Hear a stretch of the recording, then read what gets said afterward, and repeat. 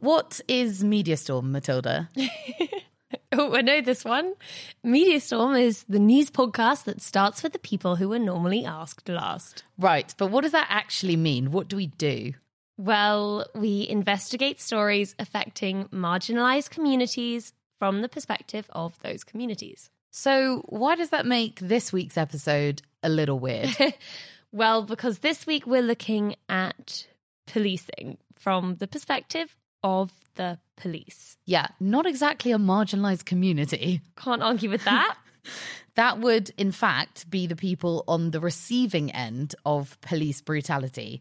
And there's been no shortage of such testimonies, with horrifying accounts of abuses of power and evidence of sexist, racist and homophobic cultures implicating policing as an institution. Okay, but our strapline also means something else. Go on. At MediaStorm, we speak to the people being spoken about in the mainstream media all the time, but never spoken to.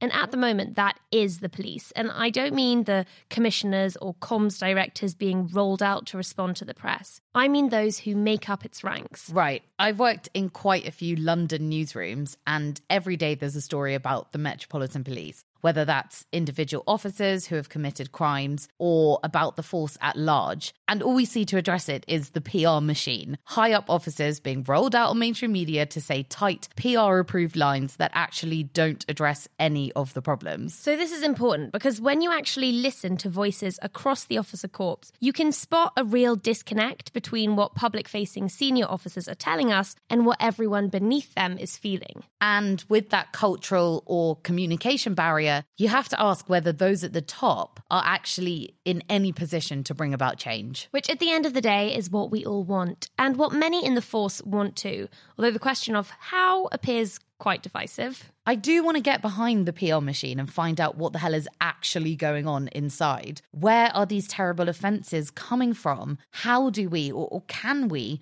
actually stop them? Because by now, so many of the issues we're seeing being reported on, while shocking, are not new. And unfortunately, our findings this week suggest all this media scrutiny may not actually be resulting in those cultural changes that are needed. In some cases, it may even be having the opposite effect. What do you mean? You may be familiar with the fact that the Conservative government pledged in its manifesto to recruit 20,000 new police officers by 2023. Yeah, and probably important to point out that this is mostly making up for officers cut during austerity. But yeah, they technically succeeded in that pledge. And you'd think a new generation of officers could be quite an opportunity to implement some of those changes we're speaking about. Yeah, I mean, I am not personally convinced expanding the force is the direction we should be going in, but it's certainly a chance to shift the makeup of the force and make it more representative, and also make sure as hell that no more violent rapist types are getting in. Okay, well, in this investigation, I've worked with an expert on the inside to source and analyse exclusive freedom of information data on this recruitment. And it shows undeniably discriminatory practices at play, with ethnic minority applicants being rejected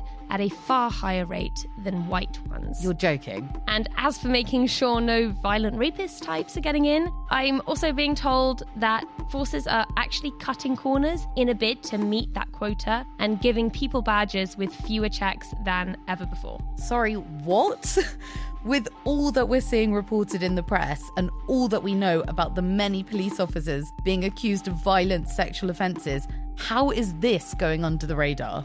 It has really made me wonder whether the mainstream media are asking the right questions. Because for all the times the media has recently mentioned institutional racism, is anyone looking beyond the label at what it actually means? Something I'm hearing from individual officers is that blame and accountability is falling in the wrong places. And that really is a topic for MediaStorm, where we try and find out what the media could be doing better to provide the real social value it was built to provide. I'm off to learn from lived experience. I'll be asking officers with a wide variety of professional and personal insights what is really going on. First, we'll examine institution-wide practices, then we'll hear about bottom-up cultural problems, top-down leadership problems, and external problems emanating from the government. And I'll see you back in the studio with two very special guests. Founder of the UK's Black Police Association, Dr. Leroy Logan, MBE, and ex-officer turned Black Lives Matter leader, Chantelle Lunt, to discuss everything around this media storm. For more than 2 decades, David Carrick, a serial rapist, hid behind his police uniform. Wayne Couzens will never be released from prison. Admitted publicly that his force is institutionally racist, sexist, misogynistic. Do you accept that there is still institutional racism? I don't find it a helpful label. Welcome to Media Storm, the news podcast that starts with the people who are normally asked last. I'm Matilda Mallinson. And I'm Helena Warrior. This week's investigation: UK police behind the PR machine. The video playing now was published by the Conservative government in April. A rotating, flashing police siren reads 20,000 new officers. Promise made, promise kept. With this pledge, a new generation of officers has arrived. And any new generation is a good metric of changes on the horizon. I was a police officer for the first 22 years, I think, of my adult life. I'm a chartered psychologist, a chartered scientist, and for the last 20 years or so I've specialised around the implicit bias revolving around the police service. One person has been keeping a very close eye on the recruitment. We have had adverse impact against black and brown people within the recruiting process. Year upon year upon year, nothing's being done about it. Over the past few months, I've worked with Dr. Pete Jones to gather unpublished data via Freedom of Information requests about these new police recruits and calculate what's called the adverse impact ratio for different ethnic groups. The numbers speak volumes. Among the forces that replied, black applicants were more than 40% more likely to be rejected than white applicants. Asian applicants also faced discrimination, being a third more likely to be rejected than white applicants. And minority ethnic groups as a whole fared 24% worse than white applicants. This was a once-in-a-generation opportunity for the police service to be representative of the communities that it served, and it's squandered it. To me, that's part and parcel of that implicit bias. It's this kind of assumption that the communities are somehow to blame. And why is that? Instead of looking at the process and saying, why is our process discriminating against black and brown people? They pointed the finger at communities and said, well, they don't want to join the police service, you can't make them. They are getting hundreds of applications from black people, from Asian people, but they are disproportionately failing in the recruit process. Now, at some point, we have to turn the mirror on ourselves and say, well, perhaps it's our systems that have done this. So is this the kind of thing that we mean when we talk about institutional racism? Is this the kind of evidence that quantifies it? Yeah, absolutely. I mean, I don't know how many times the evidence has to be presented before the police service at the senior levels puts their hand up and says, look, as an organisation, we have had practices and processes which are fundamentally institutionally racist. There's no reason why a statistician who is working at College of Policing or working in the Metropolitan Police should not be able to identify exactly where in the recruit process the problem was and do something about it. But nobody is held accountable for recruiting. There's no targets. There's nobody asking awkward questions about them.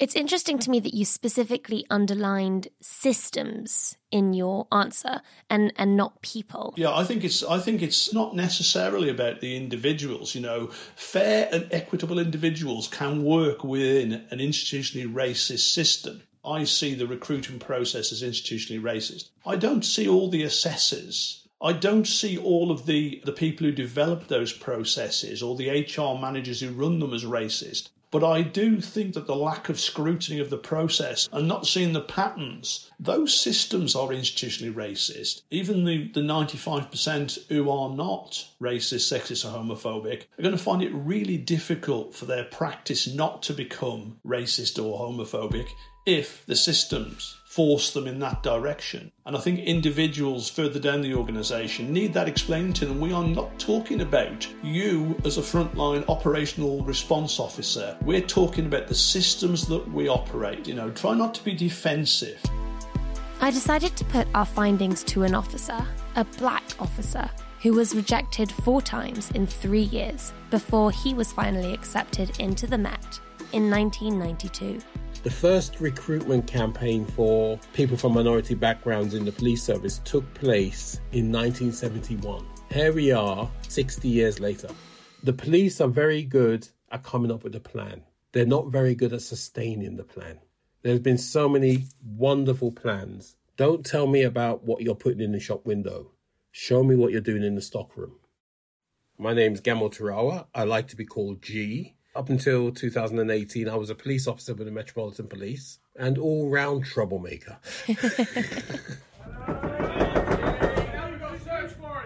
G has relayed the discrimination he's faced in a BAFTA-winning short film, The Black Cop. And they said, we think you're the wrong colour for the job. And I had some of this shoe whitener that we used to whiten our trainers with. Come on, mate, you can do it. Right? And they painted me white. The profession of policing, I am absolutely 100% proud of. Some of the behaviours within the culture, some of the people within the culture, I am not proud of. I want to talk about this grassroots culture in the police, how it catches on and why it seems to be so persistent. If I had the answer to that question, I'd be a multi-millionaire. What would I say? It's a culture that keeps getting repeated. Yeah, you want to fit in, you want to be part of the team, you want to be part of the banter, you want to be part of the fun. Part of it is the nature of the job. You very quickly see the world as us and them. You have a culture that marginalises. It's got a right-hand mindset. When the left-handers come in, it's very difficult to fit into that right-handed environment. You have to become ambidextrous. So when we're talking to the organisation saying that things need to change, the right-handers are looking around and saying, I don't get what you're talking about. Everything's fine. I mean, my left-handedness, for want of a better phrase, would have been my colour and my sexual orientation. The bullying just got to a point where I just broke and wanted to commit suicide. That was a big turning point for me. And the turning point was, actually, I need to take ownership of me. I became the first openly gay black officer to come out. How long did you stay in the force and why did you ultimately decide to leave? I did 26 years. I was 4 years away from doing 30. And I think I'd got to a point where I got tired of being told who I should be. It was like breaking out and becoming the butterfly that I should have been years ago. This culture of marginalisation, as G described it, takes many forms and is present at many levels of policing. One that springs to mind was during a police operation in London. We had to go and locate and arrest a violent man for murder. The 20 or so officers of us that were on this operation, the only 5 female officers on duty, were all posted together in one vehicle to remain down the road, safely tucked away out of sight, whilst all the male officers surrounded the property where this guy was living. Introducing Sophie A. Matthews, an alias used by a serving officer, the same name from which she authored The Thinner Blue Line, a book that details her experiences as a woman in the Met Police for 14 years. We were all fuming, feeling very unappreciative and discriminated against, and the sergeant that organised this operation was actually reprimanded for this afterwards. But what annoyed us most was that during the briefing, when he posted the officers, nobody spoke up or challenged him. All of the bosses were present, but nobody challenged him. And I know why he did it. He just thought, women, weaker sex, get them out of the way. But we are there to do a job. And, you know, I honestly believe most officers and most people do recognise the need for both sexes in the police. But there was a male detective who I massively respected and admired. He said in an open office one day in front of the whole team that no women should be police officers. And this was as recent as 2015, so we're only talking 8 years ago. It's sad to think that is still there. But Sophie was keen to stress that discrimination is not just internal. In my personal experience, I actually have probably been more a victim of public perception based on my sex rather than internally with the police. I was posted on a night duty with another female. We responded to a call from some residents in a council block that some youths were smoking weed. We quickly saw that they were not youths, they were full-grown adult males, and there was quite a few of them. Very quickly, I was surrounded by these males who were big, 5 or 6 of them, towering over me, very angry that we were there. And I knew straight away I was in trouble. I used all sorts of police tactics that were running through my head. Nothing worked, and I was left face to face with this huge guy towering over me with a clenched fist. I honestly thought, this is it. This is the first time I'm going to be assaulted on duty. I then heard literally a police car come flying around the corner, the sirens wailing. A male colleague jumped out and ran towards us. And no joke, all these men literally just scattered. And I had no doubt this was because this was a male officer. They didn't care that prior to that, it was 2 female officers. They didn't have any regard or respect for the fact that we were wearing the uniform. In this message, Sophie was not alone. I'm Chris Donaldson, did 30 years in the Met Police as a firearms commander on the armed response vehicles and retired in 2013. I never dreamt of being a police officer. Black kids in them days, to some extent now, don't consider the police force because of family pressures, community pressures. You're just one of those things you don't consider being. My first duty at Notting Hill, I was getting petrol bombs and bricks thrown at me by black people. A serving MP who still sits in Parliament, a black MP, came up to me in front of my colleagues and called me a Judas and a traitor.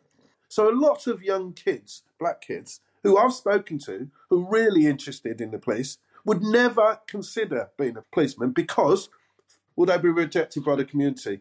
How am I to tell them no? I can't help but notice my question was about internal problems and you steered us away from that.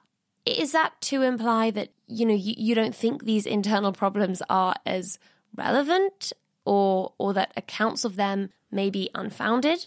No, not at all. Of course it's not unfounded. I can only talk about my own journey. And the frustrating thing is, because I haven't got a negative experience, my journey and experience is dismissed. Out of hand. Literally, I'm laughed at. Oh, you're gaslighting. Oh, you don't know what you're talking about. Well, I do know what I'm talking about. I didn't join to represent the black community. I didn't join to tick a box for the Home Office. I joined to be a police officer, and that's the key.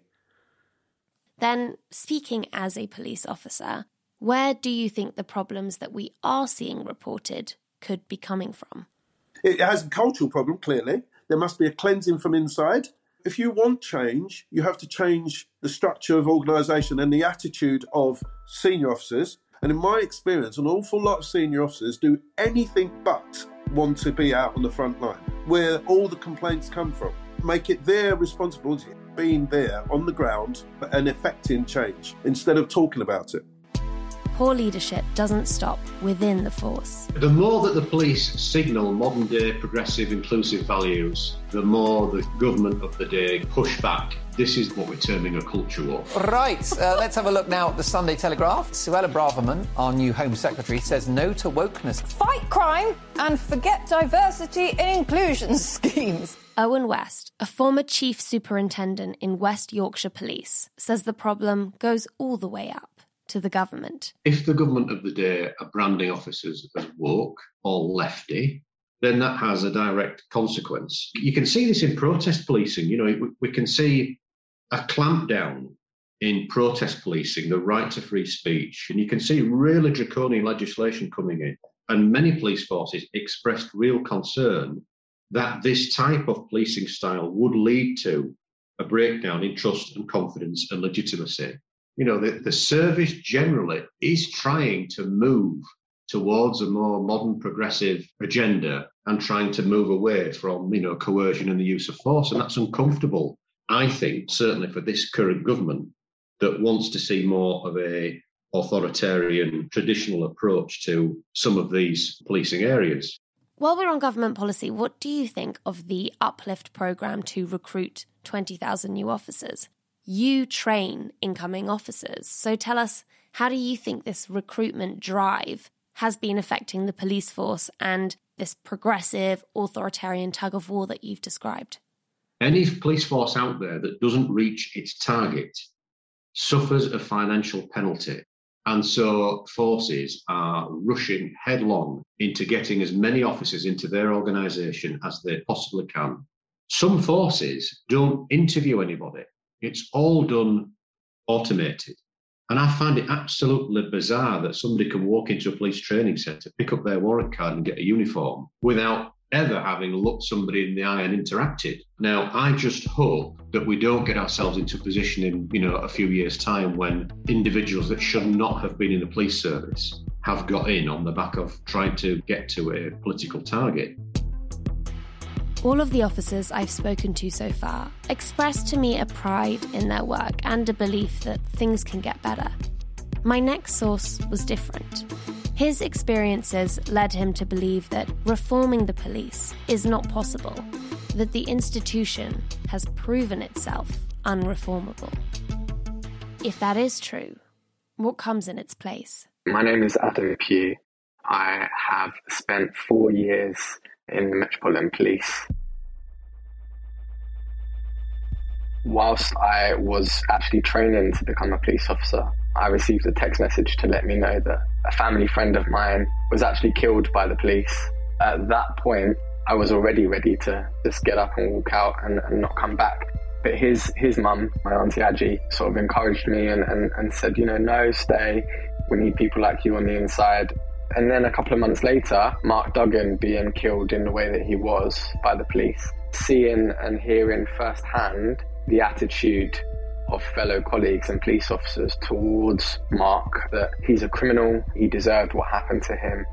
I know that there are a lot of people that join with noble intentions and want reform and want to change it on the inside. That would have involved a lot of turning blind eyes and a lot of remaining silent to things that I wasn't prepared to remain silent about. And so my politics has shifted and I've moved away from the idea of reform and away from the idea of policing altogether. Does that make you an abolitionist? Yeah. I think a lot of people would wonder how that could actually work in practice. What does a society without police look like? What fills the gap left by the police?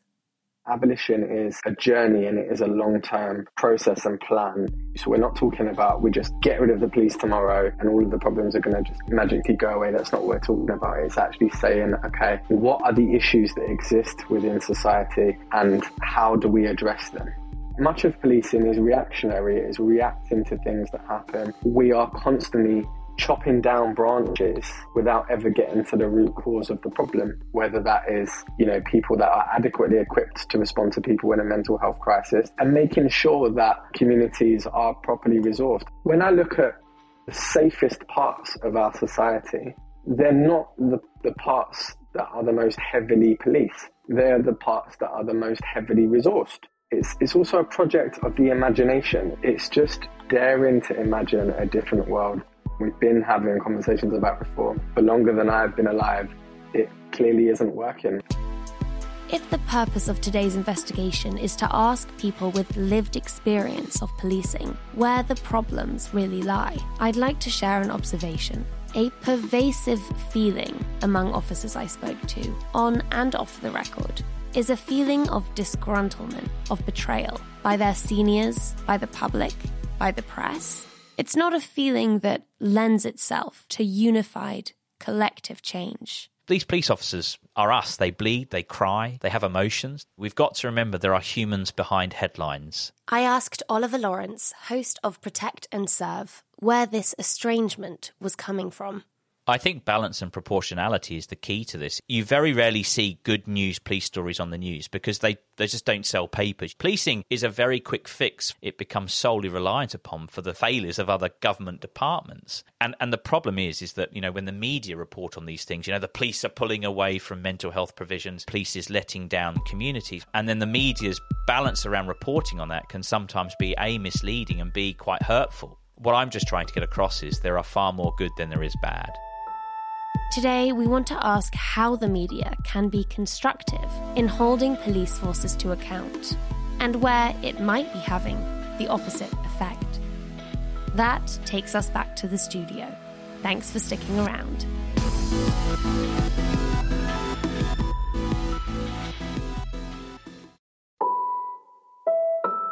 Hey lovely listeners, we've launched a Patreon where we will be making available exclusive insights into today's investigation, such as the original data behind our findings, uncut video interviews, and an extended cut of the studio discussion you're about to hear. All for less than the price of a cup of coffee per month. So head on over to patreon.com/Mediastorm podcast and join the Mediastorm community. Welcome back to the studio and to Mediastorm, the news podcast that starts with the people who are normally asked last. Our first guest is a former superintendent in the Metropolitan Police, where he became one of the UK's most highly decorated and well-known police officers during 30 years of service.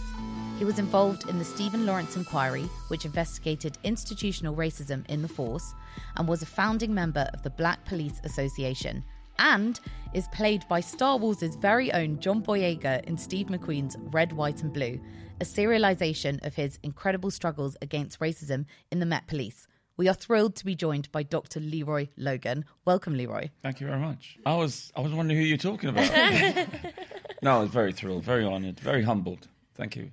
Our second guest is a writer, lecturer, PhD researcher and activist with a background in policing and national security. She worked as a police officer from 2017 to 2018, but was subjected to racism and sexism that was logged as a hate crime against her. This led to her founding Merseyside's BLM Alliance. She was elected Labour Town Councillor for Halewood North. Joining us today all the way from Liverpool, welcome to the studio, Chantelle Lunt. Oh, thank you for having me. Thank you for that introduction too. Pleasure. You each demonstrate really fantastic examples of driving reform, but in slightly different ways. Leroy, you are a founding member of the Black Police Association and have been described by the press as the man who risked everything to fight racism in the police force from within. We want to focus on that last bit, the from within bit. From your extensive experience trying to bring it about, do you believe internal reform is possible? And what do you think it will take? Well, I think internal reform is only possible when you've got the political will to go with it. We saw significant reform after the Macpherson inquiry into the death of Stephen Lawrence, and the subsequent report and recommendations were being independently assessed. So we weren't leaving the police to mark their own homework. So equality, diversity and inclusion was up the agenda, but this current government took the pressure off and they defaulted back to what they're comfortable doing. So you think it's possible, but we're not heading that direction right now? No, it might be after the general election, we don't know. Thanks. And turning to you, Chantelle, you actually ended up leaving the force and pursuing your anti-racist activism from the outside. So why did you decide to do that? And do you believe that internal reform is possible with the police? I remember when I did leave because it was a year after, so I'd had around 9 months of racist and sexist bullying, which was just really, really intense and obviously caused me to almost have a complete mental breakdown, took time off work. And at that time, I could have just left. Like, it probably would have been easier if I'd just left. And I was like, do you know what? No, I'm not going to leave at this point. I'm going to raise it. I'm going to attempt to do something about it, and I'm going to stick around. So it was logged as a hate crime, but then quite quickly it was clear that nothing was really going to happen. And, you know, it's quite well known what the police do now in response to incidents like that. They move people around. They don't, you know, people don't get sacked. They sort of problematise the victim as opposed to the perpetrator. So I was subjected to all of that. And for a long time, I was a bit of a pariah within the force. Like, no one wanted to work with me because I broke the, you know, the blue line of silence where we don't tell on other officers. But over this time, I got offered a permanent role. I was offered, you know, the force to pay for my degree and put me on this pathway to be, you know, a chief superintendent or whatever. And I remember looking in the mirror and I had the uniform on and, you know, people weren't being horrible to me anymore. And I looked in the mirror in the uniform and I thought, has anything actually changed?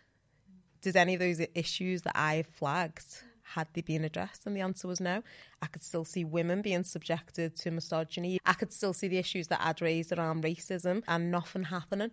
And it was clear to me that the sort of condition of me staying was, well, just don't tell tales again. Do you know what I mean? You'll be fine. You'll progress if you just don't raise these issues. And so for me, it was a case of, I can't be in a force where I'm expected to look the other way. I've gone through the entire complaints procedure and I can see that it doesn't work. So I have no voice to fight against it. Well, I think today what we're going to do is dive a bit more into the media's role in all of this, because, you know, they are so intertwined. And our interviews with police officers throughout this episode exposed a communication gap between the police and the public, but also between high-ranking officers and low-ranking officers. So some officers felt like the leaders weren't defending their good work. But from the outside looking in, it seems like all we see is senior officers being wheeled out on these mainstream media platforms to defend and to deflect criticism. So we had Cressida Dick, now we've got Mark Rowley in the Met Police rejecting the term institutional to describe various problems. So we want to know what's really going on behind the PR machine. So Leroy, I wonder if you can explain to us how that machine works. Who decides what messages to put out to the press? Are those messages necessarily accurate? Are they communicated to the force at large? It depends on the force area, really. In terms of the Met, where I spent 30 years, I saw that it not only suffers from institutional racism, sexism, and misogyny, it also suffers from institutional arrogance because it has this national responsibility, terrorism, royalty protection, diplomatic protection. And so the PR is normally we know what we can do, and if we can't, we'll call you. They're very reluctant to show weakness. They're very success-driven. They've got this sense that, well, no, it's not a sense. They are gaslighters in chief. So they will say to everyone, there's nothing to see here. And people, including the media, were buying into this narrative. What offset that was Sarah Everard. Because for the first time, the wider public was starting to recognise that we cannot assume that you were a troublemaker and police were just doing their job. Because look at Sarah Everard. She was just going home. And cousins kidnapped her, raped her, murdered her. So all of a sudden, the media is starting to get a bit more savvy to this. They are starting to think, hold on, we're going to ask you a bit more questions. But they can, from time to time, still buy into the narrative about, oh, the police knows best. Thanks for talking us through that. Something else we heard from officers that we interviewed in the first half of this episode, I mean, a lot of them are feeling really personally attacked by this coverage that you're talking about, the coverage we're seeing more of since Sarah Everard, since George Floyd. And something that they said was, oh, the press is only reporting now on the bad things police are doing, not the good things. We actually searched headlines over the past week, and this doesn't really check out. Most of the stories are, oh, police are chasing up on this crime and this criminal is getting this sentence, and local news updates on police investigations. It's not overwhelmingly negative coverage at all. I don't know, Chantelle, from your experience recently within the ranks, why do you think people are feeling so disgruntled, and what should we, if anything, take away from it? I feel like for a lot of police officers, they kind of individualise it and personalise it. So quite often when I give talks, when I attend events, there's always an officer, or, it's usually a white man who walks up to me and he goes, I just want you to know, I've never seen any racism. Oh, thank you so much. Thank you. But they genuinely believe that if they haven't seen it and if they haven't done it, then it's not happening. And sometimes, I have to very slowly explain to them, what glasses are you using? Are you using your white man glasses? Because, my black woman glasses probably sees a lot more than you see. The bystander effect is really, really powerful. Being in a room full of officers and, one white officer's done something and everyone in that room didn't see anything. No one in that room backed them up when they raised the issue. No one in that room would give a statement. No one in that room would support them. I bet everyone in that room thinks that they're not racist. Everyone in that room thinks that they're a good officer. But your legitimacy as a good officer fails when you look the other way, when bad officers are doing what they do, because that's what gives them power.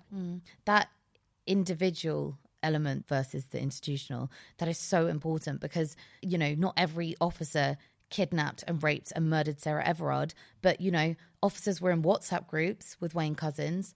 Officers were enabling him. Officers were laughing at his jokes. He had a nickname, the rapist. People were laughing at that. People went along with that. And that's something that you don't see senior officers calling out. So they're being protected. There's no way Couzens could be called rapey and not being protected somehow. And then the level of professionalism is dumbing down, saying, oh, it's just a joke. You've got a chip on your shoulder. You should be able to take a joke, But in the name of a joke, You can be racist, sexist, homophobic, Islamophobic, you name it. And that's one of the things they still can't get. Yeah. Lately, we've seen, obviously, a lot of instances and examples and evidence of racism, of sexism, of horrendous chronic power abuses within UK police reporting in our press. And officers we spoke to had various perspectives about the root cause of the problem. Is it top-down leadership, bottom-up culture, or is it external to do with government, society at large? Could you each tell us, from your lived experience, what are the biggest barriers to police reform? I think hierarchy is a big barrier. I'm sure we all remember when Nicole Smallman and Bieber Henry were murdered and those horrible pictures were going around police WhatsApp groups. Yeah, just to give the context, that was when police officers on the crime scene took photos of the bodies of these sisters, selfies with them in it, and shared them around. Yeah, in a lot of WhatsApp groups with a lot of officers. Do you know who actually raised the alarm about that? A probationer, which is essentially an officer in training, like what I was. It's often officers who are younger in service who are coming in and kind of seeing it with those fresh eyes, who haven't internalised that culture. And the reason why this is a point of tension often within the police force is because of the hierarchical nature of the police force. So I'm sure that young woman who saw those selfies would be a massive voice in looking at how we imagine a police force that serves the needs of the community. But because of her rank, probably every time she opens her mouth, she isn't being listened to in the same way as other officers. So I feel like the police has to flatten that pyramid. I'd say a lot of these younger officers who are coming through, Gen Z and so on, they're the ones we really need to be listening to, because they really will not put up with it. And so their voices need to be as valid as the officers who've got 30 years plus service. Thank you. Leroy, do you agree? Yeah, but I build on it from this point of view, because policing was actually set up to protect the haves from the have-nots.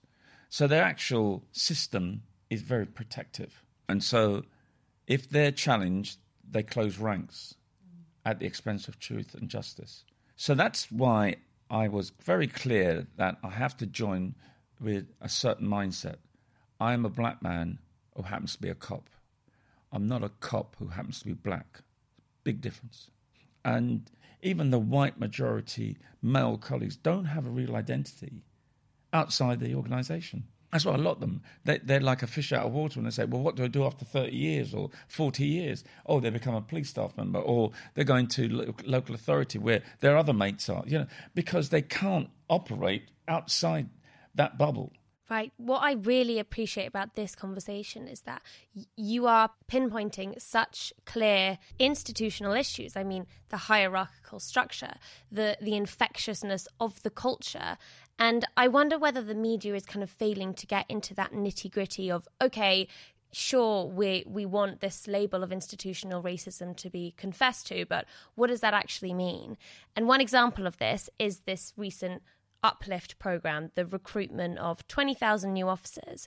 And on our investigation this week, we sourced the ethnicity data of everyone who applied, cross-referenced that with everyone who was appointed, and there is clear evidence that there was very racist, discriminatory practice in play during this recruitment.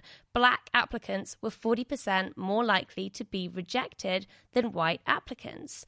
And while we saw the 20,000 recruitment number bandied about loads in the media, Boris Johnson dressed up as a police officer saying, oh, we're recruiting 20,000 new officers.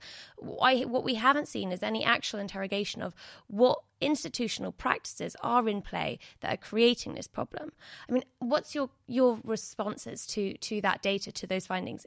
Does that fit with your experience of applying and promoting? Yeah? I'm not surprised at all. I mean, we saw that with the recruitment, retention and progression figures in the Macpherson. The recommendations were clear. I was working with the Home Office around this. And when you do that cross-cutting work, it's very clear that they deselect people even before through the application process. And then they'll actually offer jobs to people who look like them. And then even when you get in the organisation, you're demotivated. You're not going to get the opportunities that your white colleagues get. A lot of them, they have the social networks that you're excluded, maybe because you're black or you have a certain faith or agenda, whatever it may be. And people lack confidence. It needs an analysis around this. And that's one of the reasons why I thought I'm going to come to this conversation, because you're looking into the nuances of it all. which is really important because there's too many people just overlook the norms and values of the culture and how it impacts on everyone's day-to-day lives. And until a real piece of work is done, objectively, with clear evidence and analysis, and you've got the testimonies, it will be something that I truly believe will start to chisel away at this control and power of this police federation in particular, and just keep on doing that, because that's the only way we'll really get the police service we all deserve. It's time now to look at some of the stories making recent headlines on this topic. A few favourites from the Daily Mail recently. Arrest the harm caused by the woke police. This is an editorial piece from the paper asking, are they the ardent and uncritical champions of woke causes or the enforcers of law and order? And claiming police appear less interested in criminal justice than social justice. Another Daily Mail headline hinting at where this could be coming from reads, Home Secretary Suella Braverman tells woke police chiefs to spend less time on diversity and concentrate on fighting crime. What are your thoughts on headlines of this kind, and what do you think the impact is? I get annoyed at I don't know, call it a newspaper if you will, rags like the Daily Mail really, appropriating the term woke, which is rooted in the black civil rights movements of the 1970s in the US, and it was essentially speaking to the fact that people were awake to the injustices and discriminations faced by a minoritised group, and to be woke meant that you essentially empathised and were prepared to do something about those barriers that were very real.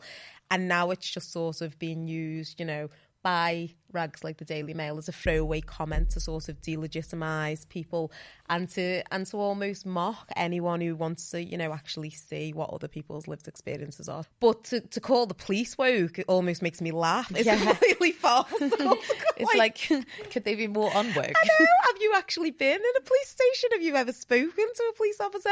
And, I looked at some of these articles and, some of the imagery was the police at Pride and things like that, which is absolutely great. There are officers within the force who are LGBTQ+, and it's brilliant that they feel supported and they can go to Pride. But quite often, when we speak to this PR machine that is the police, woke is a really shallow PR attempt at looking like they're engaging with real issues. So it's when you see your dancing police officers at Carnival, it's when you see your police officers at Pride. But you don't see police officers when black houses are being broken into, and that's when black communities are being unprotected. And a lot of people were really questioning, well, you can't turn up at our marches, you can't come to Carnival and dance with us and then ignore us for the rest of the year when we actually need you. Black communities are asking genuinely to be protected. LGBTQ+ communities are asking to be taken seriously when hate crimes are committed against them. So these headlines drive me mad because they're false and no one is actually being saved. The police aren't woke. They're not helping anybody. If the police were woke and they were using a term like woke, I'd be like, you know what? They see diversity. They see the needs to be representing and meeting the needs of communities who are quite marginalised. The Daily Mail can make fun all they want, but the fact is what the Daily Mail are referring to is just a real superficial PR that the police often engage in. So I don't like the headlines and I don't like the suggestion that the police are woke, because they're not. Yeah, this is a massive form of gaslighting. I remember during the George Floyd issues, and taking a knee was something that... That went on and on, didn't it? Yeah. And then Cressida Dick said, oh, well, I'm telling officers that they can't take a knee. And I thought, well, why would you want to say that? There's one thing about being a police officer is you still got the element of discretion. So if you find you're in a situation that your discretionary powers means you can show some form of embracing the community, working with the community, building bridges, not barriers. I mean, doesn't that mean you might police better? You might tackle crime better? It's about trust and confidence, because police are not seen as approachable because of this I'm testosterone-driven, militaristic person, and I don't need you unless I call on you. So back off. And they will escalate everything they go to. They're not trauma-informed, they're not trauma-responsive. It's all Robocop stuff. And until such time, they understand it's not a control and power thing, and you're there to be a public servant, to show people that you're a human being and you can understand their situation. Even if you've had to arrest them for certain things, you still respond in a professional way and don't stereotype them. Try and help their situation, that their police constable or sergeant or whoever is there for them and not there to do something to them. And that's what these sort of headlines about. Let's do things to people and not be there for them. Right. I wonder, why does the police as a job, police officers as a job, attract those men who are testosterone fueled, who want power and control? Is that a fair thing to say? Does it attract people like supremacy. That? White supremacy is drawn to policing because of the control and power. When you think about the power of a police officer, you don't have any, not even the military have that unless you're in martial law. So to take someone's liberty away just on sometimes you've had a bad day. It's got nothing to do with intelligence. It's got nothing to do with information you received. It's because you failed the attitude test. The nature of policing, if you are into the control and power, is an automatic attraction for white supremacists. Right. Can we talk about also the involvement of Suella Braverman here? Because something that an officer I spoke to, he said, this government is going in a really scary direction. They're trying to position police against people, which is kind of like what you were saying with not allowing them to take the knee and to relate to the people that they're supposed to be policing. And just lately, we've seen a lot of headlines because Suella Braverman has come out and been like, hey, I back police to ramp up stop and search efforts. And, she's not really doing anything. She's just saying something and she's getting a headline in every paper for it. And this is clickbait. This is a culture war. And the media is playing into this politicization of policing, this propaganda that's really serving, very populist political agendas. And, I wonder if you think that the media is guilty of playing into politicians' hands and using the police as a prop in that way. Daily Mail is, for sure. 100% aren't they? And when I was reading the Suella headline and reading the article, I thought it was really interesting because they can't really get away with the black-on-black crime narrative anymore. So instead, they say black young men are more likely to be the victims of knife crime. So they've just flipped it on its head a little bit. And it's a bit like you're still problematising and pathologising the whole black community. And so for me, stop and search, there's a suspicion of stop and search that can be used in supposedly exceptional circumstances where it's suspected that there'll be serious violence or disorder. They're massively used in diverse communities and disproportionately used in diverse communities. But the charge and arrest rate for that Section 60 suspicion of stop and search is 4%. So 96% of the people who are being stopped and searched have done nothing wrong. That's like clear evidence of racial profiling. That's the clearest evidence that when they are given that power, they will disproportionately use it against young black people. And stop and search alone does nothing because those issues are still there, and it feels like so much of policing is just reactive and there's no proactive work. The only way you will take away those young boys feeling like they need to carry knives and these young people feeling like the only way to get ahead is to sell drugs is by putting real opportunities in communities that have none. And I'm not talking about racial communities, I'm talking about working class communities, the white communities in my area too. The whole pathologising of young black people and making it a black issue really is a misdirect because it's a societal issue. And as you take away the funding and you take away the opportunities and you take away any hopes and aspirations for young people in working class areas, that's when you see all the violence ramp up. Dr. Leroy Logan, thank you so much for joining us. Where can people follow you, and do you have anything to plug or say? Well, yeah, you can follow me on my website, leroylogan.com, and it has on there my Twitter feed, Leroy Logan 999. Please don't report crime on my Twitter feed. The 999 was something that I thought of. Well, it just shows I actually do value being a police officer because there's some great people in there. It's just that, unfortunately, we're not sure if they're outnumbered, the good people. Also contributed to a book called Black British Lives Matter. And, of course, the Small Axe film, Red, White and Blue, is still out there. So please go and check it out on iPlayer, or if you've got money, Amazon Prime. But, yeah, I'm still around making an annoyance of myself. I'm that pebble in the shoe, the itch you can't scratch. Yeah. Anything else I can think of. So it's good being there and, yeah.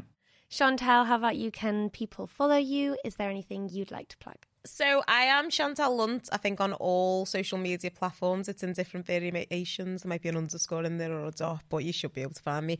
I'd love to plug Why I'm No Longer Talking to Institutionally Racist Police. That's the podcast that I do with Michael Morgan, available on all good podcasting platforms. Follow Midside BLM Alliance or Midside Alliance for Racial Equality on Twitter, Facebook and Instagram too. Thank you for listening. Just a reminder, we've set up a Patreon, so if you want to support us, follow the link in the show notes. We'll be back next week with a mini episode about when Helena and Matilda went to Parliament, and our next investigation into transgender rights and the facts behind Scotland's self-ID laws will be out on the 13th of July. Follow Media Storm wherever you get your podcasts so that you can get access to new episodes as soon as they drop. If you like what you hear, share this episode with someone and leave us a 5-star rating and a review. It really helps more people discover the podcast, and our aim is to have as many people as possible hear these voices. You can also follow us on social media at Matilda Mal, at Helena Warrior, and follow the show via at Media Storm Pod. Get in touch and let us know what you'd like us to cover and who you'd like us to speak to. Media Storm is an award-winning podcast produced by Helena Warrior and Matilda Mallinson. It came from the House of the Guilty Feminist, and it's part of the Acast Creator Network. The music is by Samfire.